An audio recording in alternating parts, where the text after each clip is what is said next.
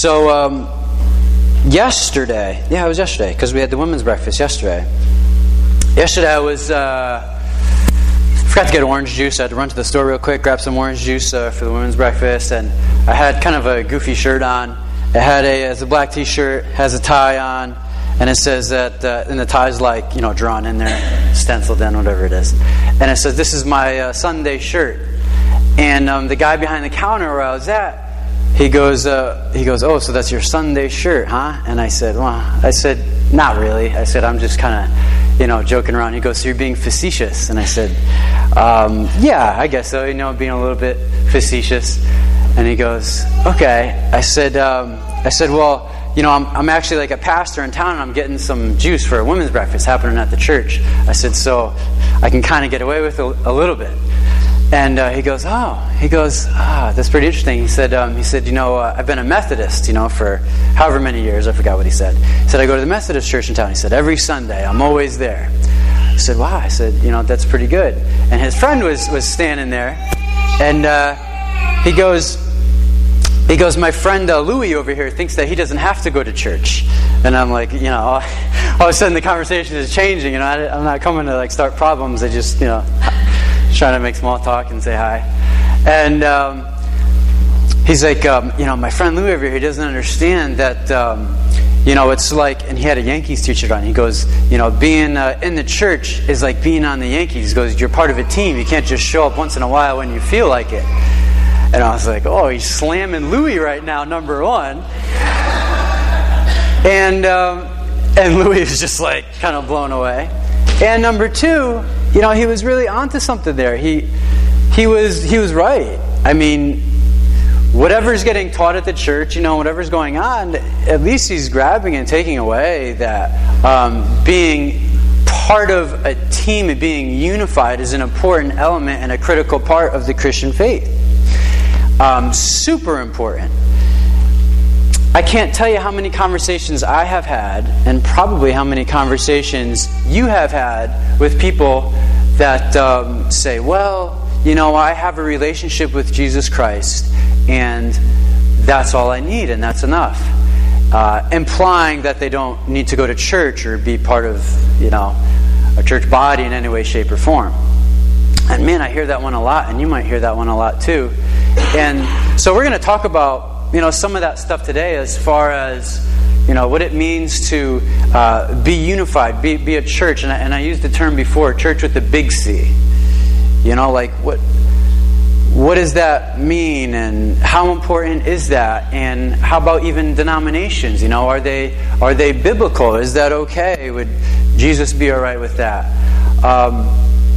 So we're going to talk about some of that stuff today, and we'll focus in a little bit on our church family, on our brothers and on our sisters. And man, it's such an important part. And I'll tell you what, to be totally honest with you, I grew up in the church my whole life. And since we planted this church, almost 3 years ago now, I always knew church was important, because I guess in my mind I had church and God, synonymous, and they kind of went hand in hand. But really, until we planted the church, did I really, truly, honestly see at the forefront of my mind the value and the need for Christian brothers and sisters. It's like a lifeline. It's huge.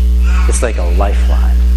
And it's really sad a lot of times when you see Christian brothers, sisters, maybe they move and go different places and do different, and life takes them different places. And the church is kind of like the last thing sort of on their moving list or moving agenda, or like the last thing to do. And when you're a Christian, it's like, oh man, you need that. Wow, do we need that community? So we're going to talk about some of that stuff this morning, and we'll get into a couple of other things, and then we'll close with an idea that I think that we want to keep at the forefront of our minds as we talk about church and unity and family and that kind of stuff. So Ephesians chapter 4, we'll pick up in verse 1. And as we said last week, we're now getting into the part of Ephesians where Paul is going to start to talk about the things to do in the faith, like what to carry out. First 3 chapters was sort of background information. It was conceptual. It was, here's what the cross means. Here's what our riches are. And it was all background information, just absorbing. And then now, we make this transition into actually doing something. And we're going to take a look. So Ephesians 4, verse 1. It says, as a prisoner for the Lord, then I urge you to live a life worthy of the calling you have received. And that's the book what we talked about last week, right? Walking worthy. That's what we talked about last week. Walking worthy. And that phrase stuck out in my mind this past week. I don't know if it stuck out in your mind, but it definitely did in mine, just about going forth that week and trying to walk worthy. And some character traits that should happen when we're walking worthy is in verse 2. Well, what does that kind of look like if we're walking worthy? Well, 1, being completely humble and gentle and patient, bearing with one another in love. So hopefully I resembled at least some of that this week. I mean, I was trying to let the Lord do that. I don't know how successful that went, but it's conscious of it, and I said, hey, these are some character traits that should be happening. And I'll tell you what, I got to confess to you. I definitely, who knows how many sins happened this week on my end. But one that sticks out in my mind that I wanted to share with you, especially because it kind of falls into what we talked about last week as far as walking worthy. So I was in Target on Friday. I think it was, on Friday. And I was picking something up, and I see this woman coming over to wait on me on like the customer service area. And she's walking over, and she's kind of like dragging like her right foot like a little bit, and just like coming over there. And immediately, in my spirit, in my heart, I just felt like, first, honestly, the first thing that came to my mind was walk worthy, our thing from last week, And then the next thing that came into my mind, into my heart was, man, you just got to pray for her. Just ask her, ask her first of all, if she'd like some prayer, on that foot. And if she doesn't, she doesn't. But if she does, you should pray for her right then and there. So I feel this, and I sense this, and I see her coming over. And the first thing that I did was I looked around to make sure nobody else was here to see this. Not good, right? So I'm looking around, and I'm already trying to figure out a way to where maybe I can be obedient, but in a way that sort of doesn't put me in the spotlight in any way, shape, or form. And so then she's walking over, and she asked me what item I want, and I can just, I can just sense and feel it, and man, and as she's asking me questions, and we're running through the thing, and I'm like, I'm not doing it, I'm not doing it, I'm just finding everything else to do other than what I think that I'm supposed to be doing. And then now, a couple other girls come in line behind me, and now I'm like toast. Because now I'm like, whoa, no, wait, but if I ask her for prayer, it might make her feel weird in front of the other people, and then now if we were to pray, then the other people would be there to see it, and all this justification and just crap is what it is going through my mind. And so I walked out the store with my purchase just feeling defeated and discouraged, and I knew I dropped the ball. It's a flat out sin. That's what it is. It's called to be obedient. It wasn't like, somebody else told me what. It's just the relationship with God. He speaks something to your heart, and then you react, and you just move in it, regardless of circumstance or situation. And I blew it. That's not walking worthy. You know what I mean? If supposedly I have this Jesus in my life and in my heart, man, that can just do anything through the power of prayer, why so hesitant in the moment? I don't know, but I blew it. You know what I mean? So that's not walking worthy. And I think it's important for me to share that with you, because I think maybe sometimes, at times, people can get certain ideas or thoughts about me or about pastors, about people, and far from perfect. And man, I knew it, and I just walked out there. I'm like, Lord, I am sorry. And so I start, praying for her on the way out and in my car.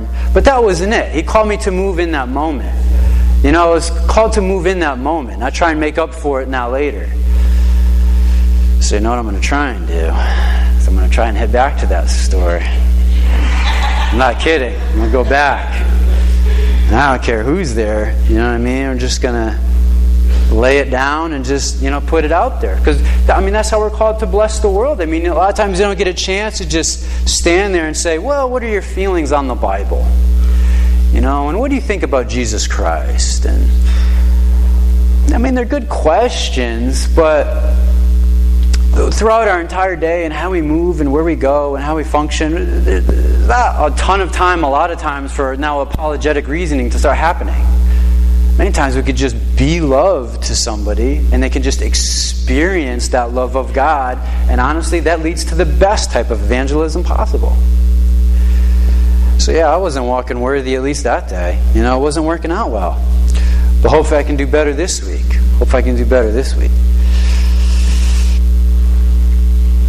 Now here's the other part of walking worthy that's really important. Verse 3.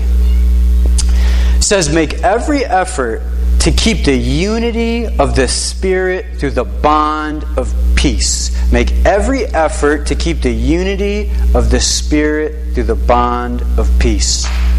So unity. Everybody say unity. This is a big one. This is a really big one for us in the Christian faith. Verse 4, it says, there's one body and one Spirit, just as you were called to one hope, when you were called, one Lord, one faith, one baptism, one God, and Father of all, who is over all and through all and in all. As you can see, the number one comes up quite a bit. Right? Comes up quite a bit. We were saved in one Jesus Christ. We're supposed to be built up in one church, the church of Jesus Christ. And there was one baptism to signify that, and there should be one life that shines through that, like one, so we are one in Christ. And so that's the idea, the title of the message. And what we can do, and I guess what we have done as a church, a lot of times, in a lot of churches, a lot of places, we kind of mess that up a little bit. We've gotten pretty weird about things. Take baptism, for example. Take like a baptism, and I was just thinking about some things. Some churches won't accept the baptism of like another church. So if you were to, be at one church for a while, and then maybe you went to another church, and they said, well, if you want to be a member of now this new church that you're attending, they have their whatever requirements, and usually baptism is in there, and they say, well, where did you come from? And they're like, I came from, Calvary Chapel, Naugatuck. And, we don't know them, and we don't know kind of what they're about, and it might not hold weight or hold water or be good enough. And that's not really good. It's one baptism. We're not baptized into a church. We're baptized into Jesus Christ. So that's the thing that is really significant that people need to know, right? We're not baptized. I'm not baptized into Calvary Chapel, Naugatuck. Awesome that God used Calvary Chapel, Naugatuck, or God used whatever church to get somebody baptized, but it's baptized into Jesus Christ. That's the part that matters. Or communion, right? Sometimes people get held up on communion. And the Bible makes it really clear that people should not take communion. It's not a good idea. In fact, Paul says that if you take communion and you really don't have a relationship with God in any way, and your life is not submitted to Him, that's actually going to do more harm than good. Going through the motions is never an important part of the Christian faith. Having your heart attached to the motions always is and always will be and always was. But some churches, as far as communion goes, they say, it's it's like closed communion, for members only. And, that's not really good either. It's starting to put a lot of emphasis on like that central sort of local church when the communion table is for all believers. Anybody that has taken part in the blood of Jesus Christ, like that's who the communion table is open for. Whether you meet whatever requirements or not is really not a huge issue. So it's it's unfortunate that we have made, a lot of things in church and in the faith kind of weird. And denominations, I guess, fall in there. And so obviously the question on the table then is, how biblical or legitimate are denominations? And you can spend a lot of time talking about it, but in reality, the real answer is denominations are bad if it causes division. Like if it's a denomination that's so hard on their lines to where it divides the rest of the body, that's not good. That's not good at all. But if it's a denomination that believes, we really believe and we really think that people should dress this particular way at church when they come into church, and they should really fellowship this particular way, and so we take these meanings of these verses to mean this, and so we hold on to that. And that's usually how denomination is formed. They see, they have a passage or they have some beliefs, and they draw harder lines there. And I think that's okay, but if those lines are so hard that they can't reach out and work with the rest of the body, or it paralyzes them from working with the rest of the body, well, that's no good. No good at all. Those barriers should be down at least to where, hey, brother, you know what I mean? Just hug each other. We're part of the body. You know what I mean? Let's just do it. I got a call last week or so, to speak and share, another denomination's event going on. I was like, man, that's just awesome. I'm so glad that they just called me. You know what I mean? I'm not part of their denomination, but I'm part of the church with the big C. And that was just realized. And it's great. And then I was on the phone the other day with a fellow pastor friend of mine, and he's going to come down and share with us soon. And, he said, Jared, he said, I understand your position, where you're at as far as being a church planter, and working and having your family and stuff. He said, man, you just call me up, and anything that you need, he said, I'll be there for. And he paused for a minute, and then he goes, I'm not just talking about preaching, He said, I'll come down and clean the tables if you want, or I'll come down, and wipe up the floors, or... I'm like, man, this guy's heart and the language that he's using, this is not common, unfortunately. And it was really encouraging to hear that. Here's a young guy who really gets, man, this is a church with a big C. Anything to just build up the body, wherever the body is, hey, let's go and let's do it. It's awesome. Now, with that being said, I think it should also be noted, and we'll talk about more later, definitely, but there is some certain responsibilities, to a local church, to where it's not just, hey, we just sort of just go wherever, whenever, all the time, however we feel like it. So there is some sort of, I think, responsibility that's in there for each person, where the local church plays a real part. But I think that as we talk about this stuff, we can already see. So when people say, well, I have a relationship with, and I have a coworker, I have a relationship with Jesus Christ, and so I don't need, the church. And I partially get what they're saying.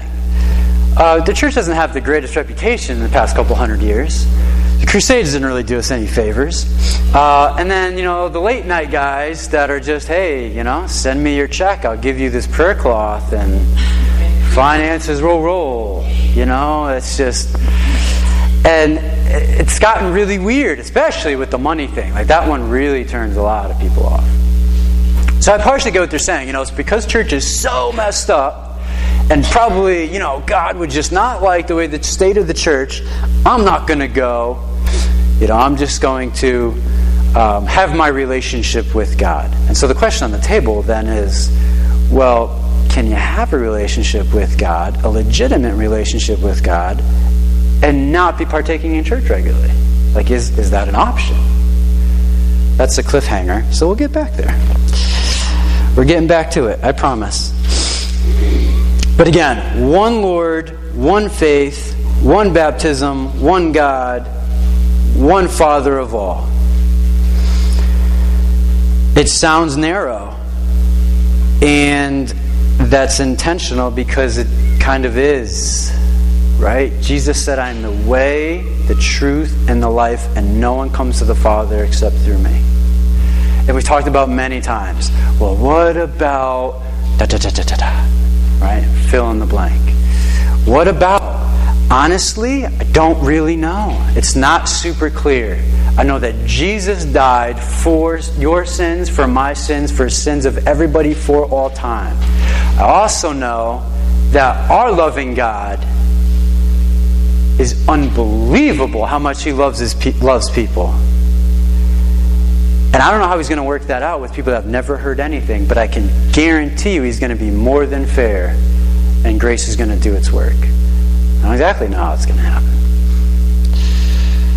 Now check this out. So Paul is writing this, right? He's talking about walking worthy. And when we walk worthy, we have certain character traits. Hopefully we're going to be humble, gentle, patient, bearing with one another in love. And then he's talking about unity and one Lord, one Father, all that stuff. And then verse 7, he kind of switches it up here a little bit. It says, but to each one of us, grace has been given as Christ apportioned it. This is why it says, when He ascended on high, He led captives in His train and gave gifts to men. And this is like kind of a weird thing, right? So verse 9, what does He ascended mean except that He also descended to the lower earthly regions? He who descended is the very one who ascended higher than all the heavenlies in order to fill the whole universe. It's like, what? If that's your morning, what did we just say? Ascended and descended soup. You know, like what just happened there? And how did we just go from walking worthy to walking in unity to now we're talking about something ascending and descending? And, oh yeah, there's a church word in there, grace, that was also in that area. So what was that all about? Well, we'll take a look at it real quick. But to each one of us, grace has been given as Christ apportioned it. That's an awesome sentence. I know it doesn't sound really spectacular and really phenomenal. You might not even put it on your refrigerator. But grace is amazing. Grace is now, as soon as we accept Jesus Christ as our Lord and Savior, and we submit our lives and we say, you know what? I know that I'm a sinner. I receive what Jesus has done on the cross for me. And now I'm going to try and walk in that light and walk with the direction of the Spirit that has now been deposited in me because I've received Jesus Christ. And now everything that is done, we're not going to be perfect. There's going to be tons of mistakes.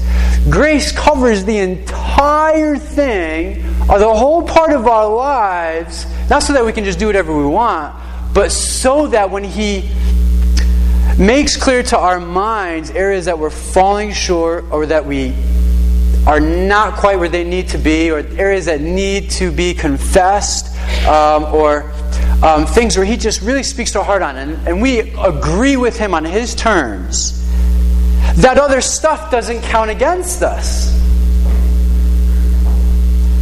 That's amazing. What relationships do you currently have to where if somebody, let me even say intentionally wanted to, they intentionally wronged you, and then they came to you and said, oh yeah, it's just, I'm sorry, and then you don't count it against them for future behaviors. Oh. It's not fair. That's right, it's not fair. Grace is not fair. That kind of love is not fair. And it doesn't even really make sense. Well, how are they going to get what's coming to them? Like, how is that just? You know what I mean? Like, somebody's got to pay. Like, they intentionally did something wrong. The apology was weak, if that. What is the deal? The grace doesn't make sense. Like, it doesn't make sense for us. If it was true justice, we would have what's coming towards us. But we get to receive what somebody else has done. How's that fair? It's not. But I didn't make the rules and you didn't make the rules. The God who loves us make the rules because He loves us so much. They said, no, I can't have them apart. I need them with me. I created them in my image. And I created them to be my love and to work through them. I know it got jacked up, but we're making a way. Grace. It's amazing. And when that hits us hard and hits our hearts and we get a clear picture of that, it makes us a different person. It makes us different people. Then you're not trying to be somebody else. Grace is at the forefront of your mind and you're just, reciprocating that love and that feeling that He's given to us. Right? Because He loved us first. He initiated the process. It's amazing. It's amazing. And so because of that grace, there's power also with that grace. That power that would just infiltrate and affect those around us, hopefully. Because, that's overwhelming. So hopefully we can then have that flow like a conduit right through us. And then what Paul does is he says, listen, the power of that grace, it did this. And here's what he's talking about, this ascending, descending thing. That grace was so powerful that it actually descended into the lower earthly regions. And then it set captives free so that they could ascend to the place that was rightfully theirs. Say, what? So if you look in Matthew chapter 12, which I think we have the verse on the slide. I think I put it up there. This is Jesus talking. So just bear with me for a minute here and we'll tie it all back together. It says, then some of the Pharisees and teachers of the law said to Him, Teacher, we want to see a sign from you. He answered, a wicked and adulterous generation asked for a sign. That doesn't mean you can't ask for signs for things. That means they were asking for signs for God to really prove who He was with a really arrogant posture. So don't read that and say, don't ask God for things. Ask Him for things. Okay? But make sure that the heart is right. So, a wicked and adulterous generation asked for a sign, but none will be given it except the sign of the prophet Jonah. Verse 40. For as Jonah was 3 days and 3 nights in the belly of a huge fish, so the Son of Man will be 3 days and 3 nights in the heart of the earth. So Jesus Himself is saying, hey, listen, when I die, I'm actually going to be 3 days, 3 nights in the heart of the earth, just like that big fish story with Jonah. I'm going to be doing that. Why would He go down there? Why would He do that? Well, throughout the Old Testament, as you read it, and this could be part of your homework this week if you'd like, you can look up this place called Hades, and a place that's in the Old Testament and where people would die. And they would go there. And this place, Hades, had 2 places. And one place is very similar to our idea of what hell eventually will be.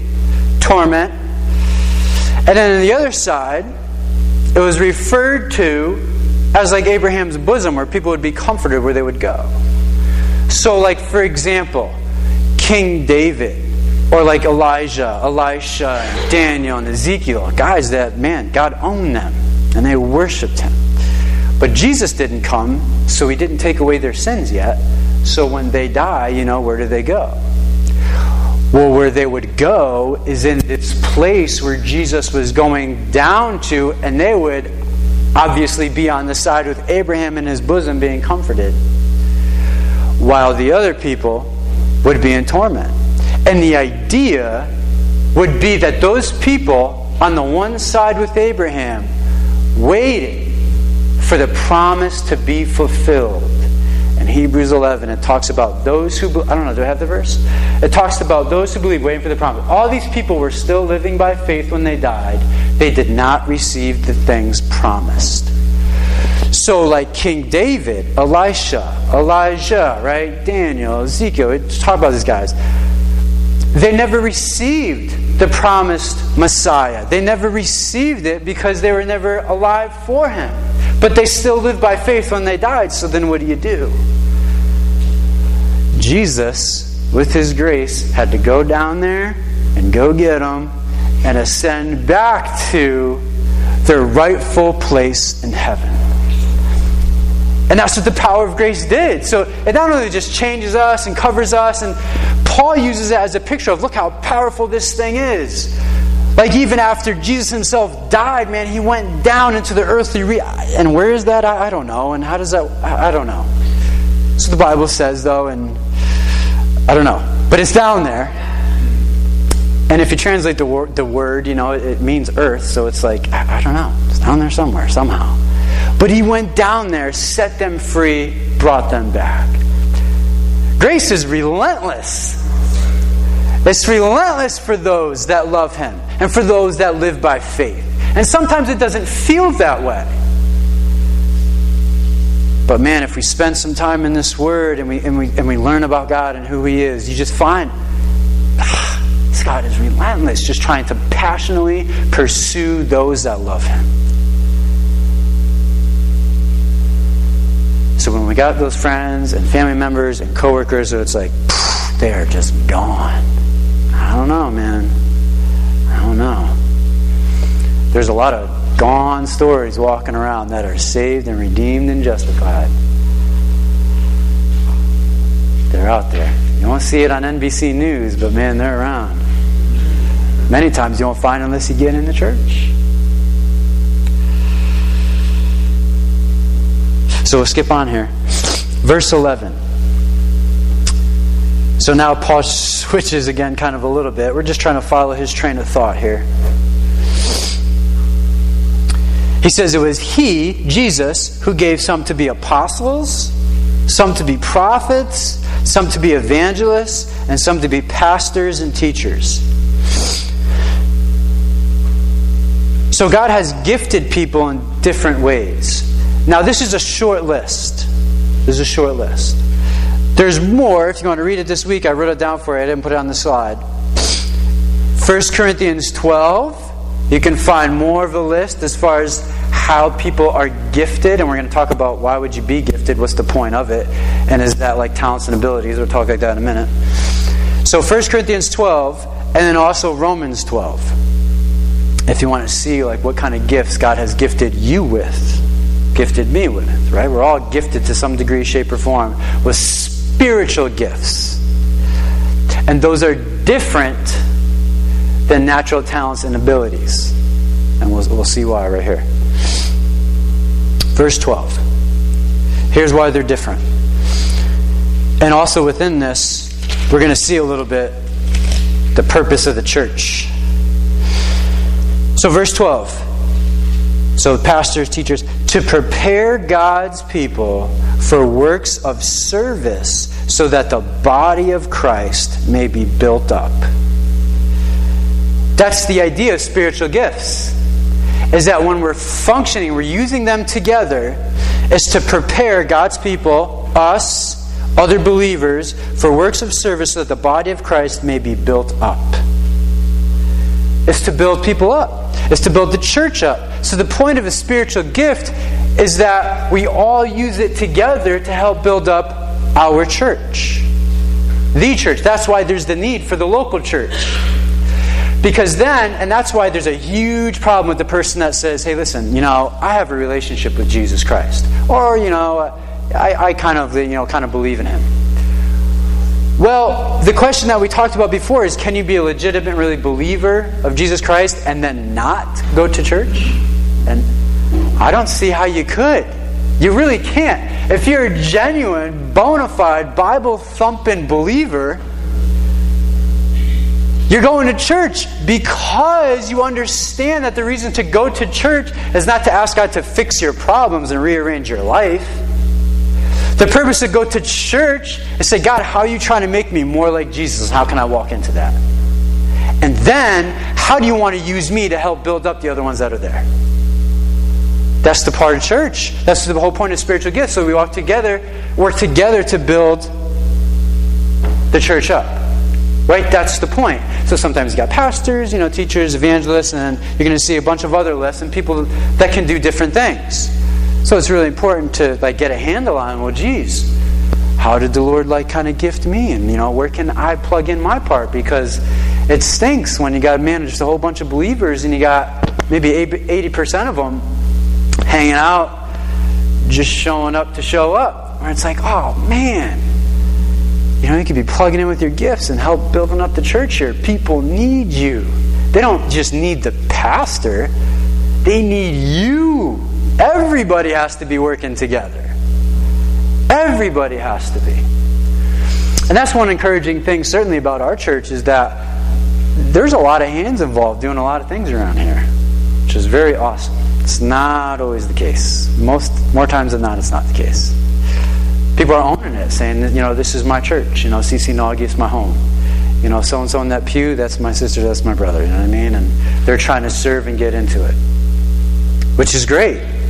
It's really unhealthy when a church, especially church plants, it can be really difficult, is when maybe the pastor plays a large role in a lot of things, and then Sunday morning and maybe other things get weird because people just show up to watch so-and-so serve God instead of them, just serving God and then just flowing into it.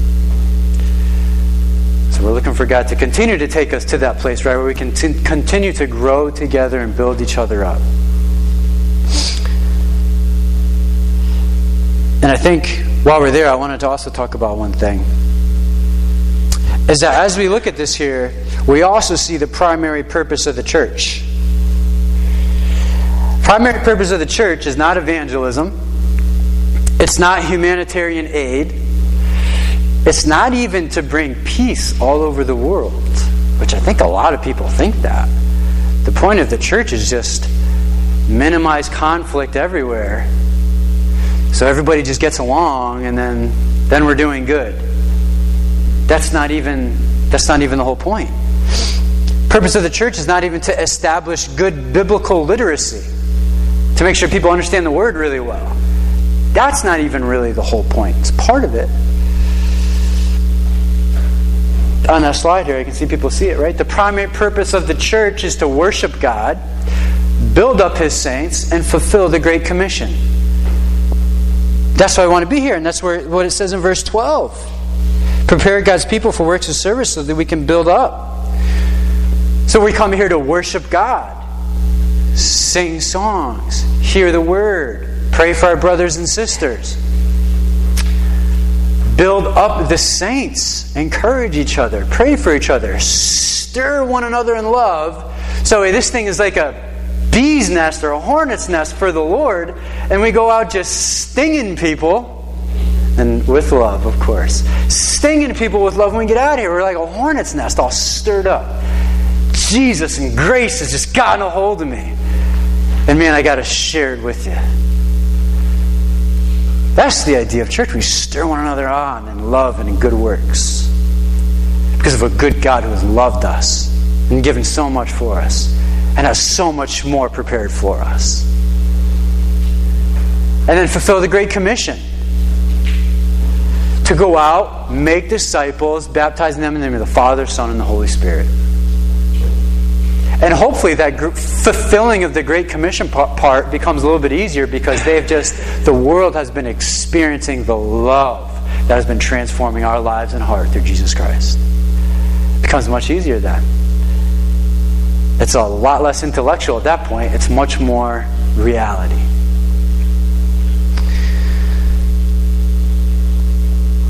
So let's finish up the passage and we'll close with a thought here. So it says, right, verse 12, I'll reread it. To prepare God's people for works of service so that the body of Christ may be built up until we all reach unity in the faith and in the knowledge of the Son of God and become mature, attaining to the whole measure of the fullness of Christ. When are we going to attain to the whole measure and the fullness of Christ? Not in this lifetime. We're gonna keep getting there, right? God's going to continue to work through us. I mean, there's a lot to go, though. We're living in these fleshly bodies. There's a lot to go. Imagine when you can sit down in that pew and be like, I have attained all measure of the fullness of Jesus Christ. That's an awesome day. I want to sit next to you, too, when that happens, because I want some of that. bucks. You come over and osmosis to me. All right, verse 14. Let's close this sucker up. This is a good word, right? Yes. Right? Yes. God is good. Verse 14. Then we will no longer be infants. This is huge. Tossed back and forth by the waves and blown here and there by every kind of teaching and by the cunning and craftiness of men and their deceitful scheming.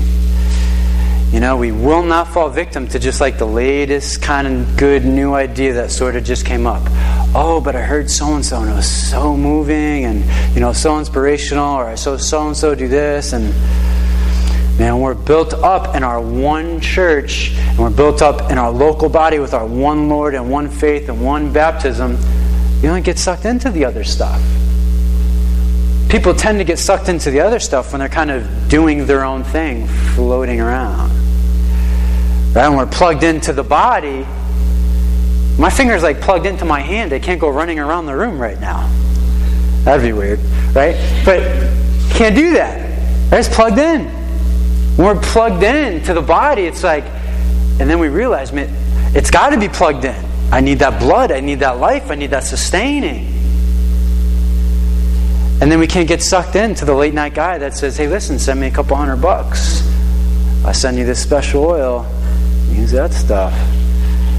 Finances will overflow. Come on. Come on. No. That's not how it works. Verse 15, instead, speaking the truth in love, we will in all things grow up into Him who is the head, that is Christ. From Him the whole body, joined and held together by every supporting ligament, grows and builds itself up in love as each does its work. That's a healthy church body. Just coming together. People praying for people. People learning with each other. People encouraging. People confessing. People getting wrecked by God. People losing it at church or maybe at an event. Like, that's a sign of a healthy church. I think it's unfortunate that sometimes the sign of a healthy church is the ones that have the white, clean gloves where everybody looks nice and holy. No. It's messy. We're messy people. We make messes. And then we're called to join together under God and like learn what's going on and trying to hear His voice and come together with each other and figure out where His Word comes into play. And maybe we won't have all the answers, but we struggle with one another and we try and carry each other's burdens. Like, that's the sign of a healthy church. It was never the person that just shows up regularly on a Sunday morning and then leaves. So much more than that. So much more than that. One closing thought, and I have a picture. The picture, right? You got this guy here protecting his family, right? Looking out for him. He's got his little umbrella there. I like the girl with the little thing at the bottom there. One tooth. So, right, we got this protection issue going on here, and I show you that picture because the bulk of this chapter, and really a lot in Ephesians, has to do with spiritual unity, coming together, unified under Christ. Not unified so that there's no conflict ever, we just make peace everywhere. We should be bringing peace, and blessed are the peacemakers. But Jesus also caused a lot of conflict and divisions. And even in one case, He got so radical to say, I didn't even come to bring peace. I came to bring the sword and to divide. What was He talking about? Well, it's like, within Jesus, that's where things divide. If there's an overarching sort of God and entity and being that's kind of there, that seems kind of inclusive for everybody and everything. But as soon as we focus in on Jesus, like that's where the line, gets drawn. And in this day and age, as we can tell and see, that it's not real popular. Christians will get flack very quickly. Very quickly. And then you can just see what's developing, in the Middle East, and it's scary. And those are our brothers and sisters. But with that other stuff aside, spiritual unity is not something that we just manufacture together. We help build into it. But it's not something we manufacture. It's something we already have in Christ. So we can't manufacture the unity part that we have. So as soon as somebody becomes born again, they accept Jesus Christ into their heart and into their life, you're in the family. Now, how are you going to act as a family member? Well, that's our choice. And we all know the rough family members, right, that make things difficult, and we all got stories. But as soon as we're in Christ, we're already part of the family. What we need to do, though, as a church body, especially here locally, we'll get globally at some point, but for right now, the Lord is working on us locally. Locally, for us, what we're called to do is we need to protect and maintain the unity in our group and in our fellowship and in our surroundings. Because the enemy also knows these things. I mean, he's had a few thousand years of practice at least. Even the biggest buffoon can figure some things out after that.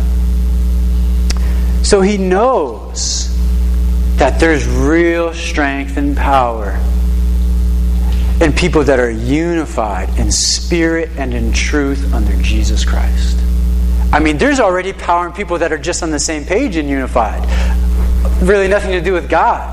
I mean, if you just even look at sports, you look at a team and it's like, man, we got team guys, like they win and they do well and they function well. We're not even putting Jesus in the mix yet.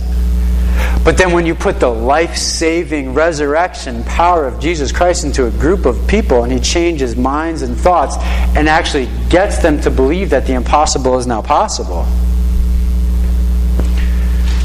can't stop that. Especially if they get a little bit of good news and their faith level gets increased a little bit and they start to believe for a little bit more, you can't stop it. You can't stop it. So we got to protect and maintain our unity. Right? Takes some work to be a good, healthy body. But it's something that we're called to do. And that's why Paul makes a special point of it. Hey, listen, this is important stuff. It's not going to come real natural. We have to work at it. Be diligent about it. So what we're going to do is we're going to stand and we're going to close in prayer together. And we're going to ask God to bless our church. To continue to build the unity in our church and the fellowship. I think that's been one of the most exciting things I would say in the past year and a half or so, is just the way that the relationships and the unity has just been growing together. This is awesome. For a church plant, that's really difficult. Because for a church plant, you just get a lot of times people from different areas with different backgrounds and different experiences, and maybe some hurts and maybe not hurts, and some just curious, and so you just get all these people, different ages, different places, but most people, they like to stay kind of within their thing, and they don't, go out and but it's awesome to see how God is continuing to do that, in our group, and we need protection of that. And I think that we also want to grow more to have our church family be bigger and make more of an impact in our community. So we'll spend some time right now praying for that. So Father, I thank you, Lord. I thank you for Paul sharing with us the wisdom, Lord, and the unity, Lord, in our church with the big C, Father. I thank you that we all came the same way through Jesus Christ, that He is the head of our church. And I pray, Father, that at least here at our church, Lord, that anything that we say or do would bring glory to you and not to us. And Father, I thank you for the relationships that you've built and maintained, Lord, and in our church so far, God, and we ask that you would do more. And God, many times relationships get built and are sustained through heartache and heartbreak and through difficult trials in life. So I pray, God, that we wouldn't be the type of people that just then isolate ourselves when things get tough. Father, help us to just lean on each other, Lord. send the text, send the email, make the phone calls to each other, Father. I pray, Lord, that we would truly be humble enough and vulnerable enough, Lord, to lean on our brothers and sisters. It's so important and it's so powerful. And I pray, God, that we would get a greater taste of it. And I know that when we do, God, it'll just draw us closer together, Lord. And may the enemy not be successful in dividing us with petty disagreements and minor offenses. Father, may we be able to look past those things. And even if they're major offenses, Lord, may we have enough maturity, Lord, to just handle things the right way, Father. And not use it as an excuse to go off and do the wrong thing. So God, I thank you for this morning, Lord. May it continue to do a work in our church body, Father, growing us closer together. And God, whoever continues to come to our church doors, may we just love on them, Lord, with that love and grace that has transformed our lives, Lord, and that's been given to us. May we extend that to others as well, Father. May that be what we're known for, not for anything else. I thank you for this morning, Father. I ask that you bless my brothers and sisters. May you make your face to shine upon us. May you give us peace, Lord. Some of us need some peace from you, Lord. May we go out and bring peace, Lord. Thank you for this morning, Father.